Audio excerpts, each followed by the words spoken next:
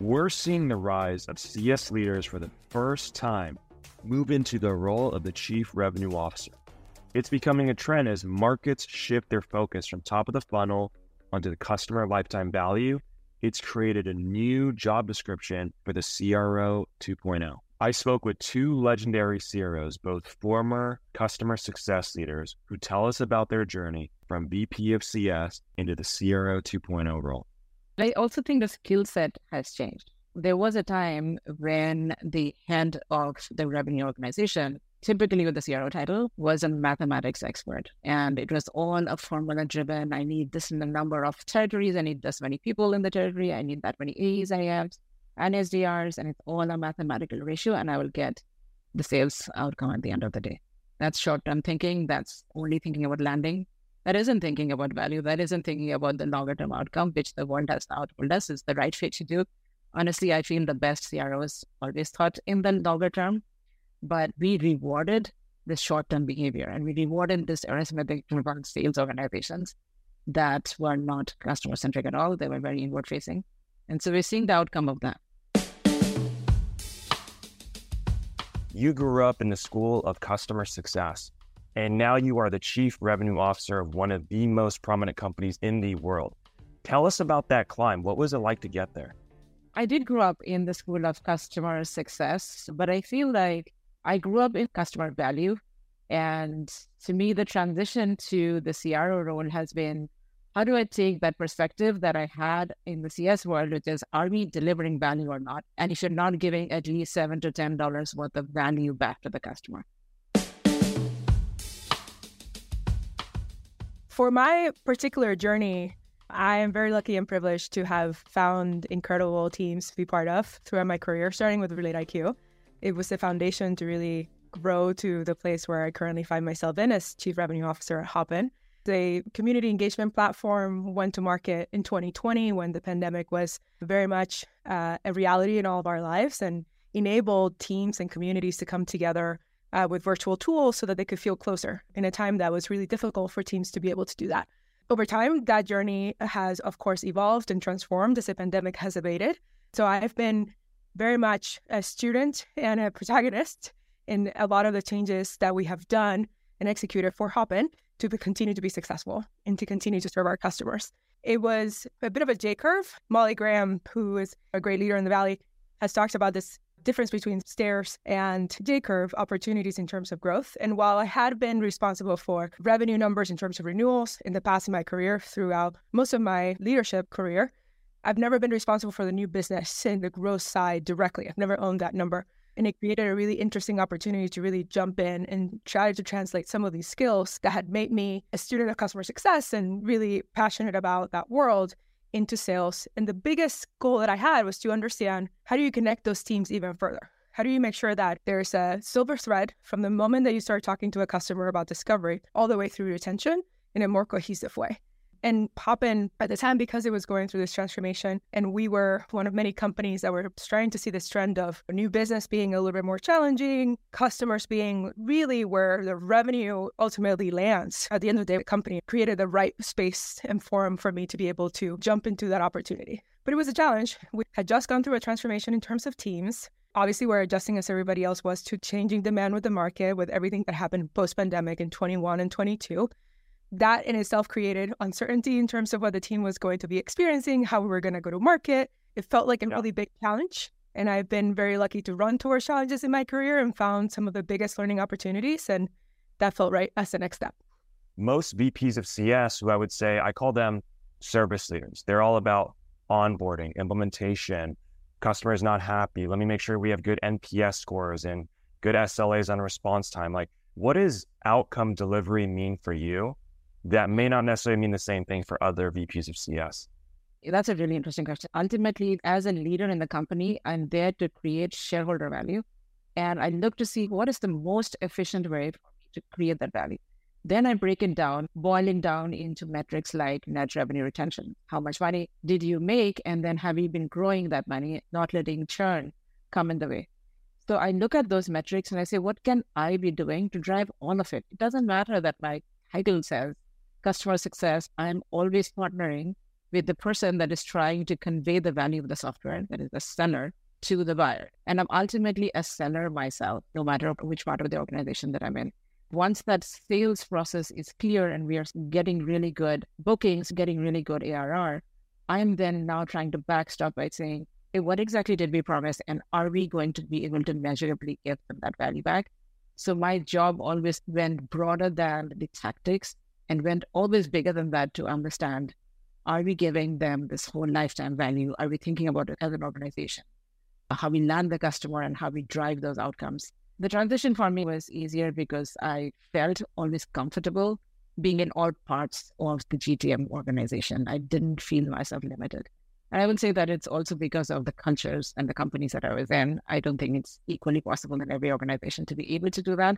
I would say in some ways I was fortunate, but you have to earn your place as well. You can't just show up, say, hey, I want to be part of this part of the business. You have to drive sufficient value so people see, okay, this is the contribution that the post-sales part of the organization is bringing in. We need to think about that perspective and keep driving.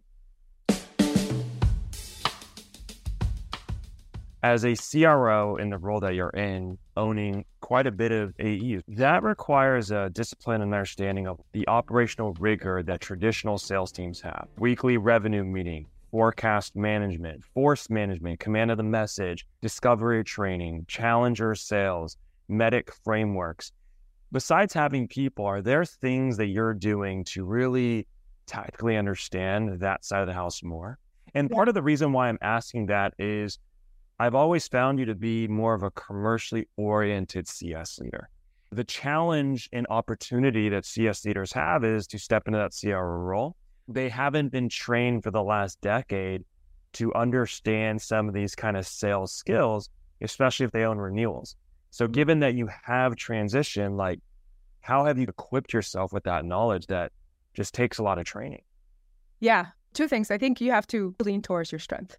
And I think my strengths in this particular transition were around process and how do we make sure that, to your point, all these different components that make a sales team successful, we pick the things that would eventually enable us to create a culture of winning.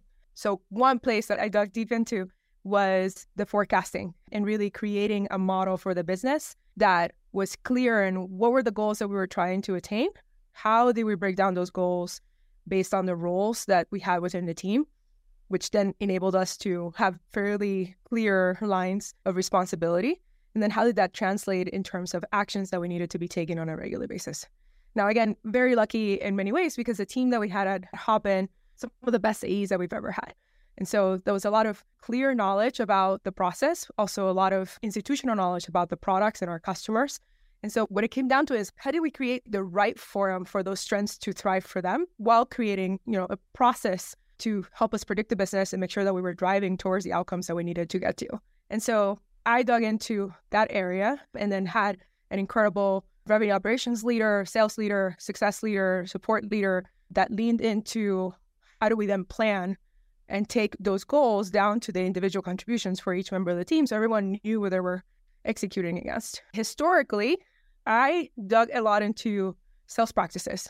It's critical for a success leader to understand how sales works at your organization. It's the number one determinant of how your customer experience is going to go because success starts from qualification. It doesn't start when you sign a contract.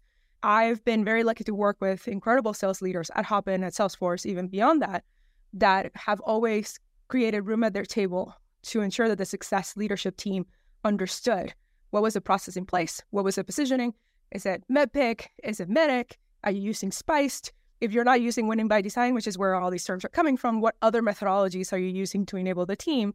And so I think that created a little bit more comfort for me to push forward. But I'll say, look, it's not a once and done learning opportunity. One of the key investments that I made in the last year is that I joined Pavilion, which I know you're familiar with as well. Big fan. Yeah, huge fan. And I attended CRO school because for me, it was around taking all these lessons learned that I've had throughout my career and consolidating them into a philosophy of how I wanted to run my team.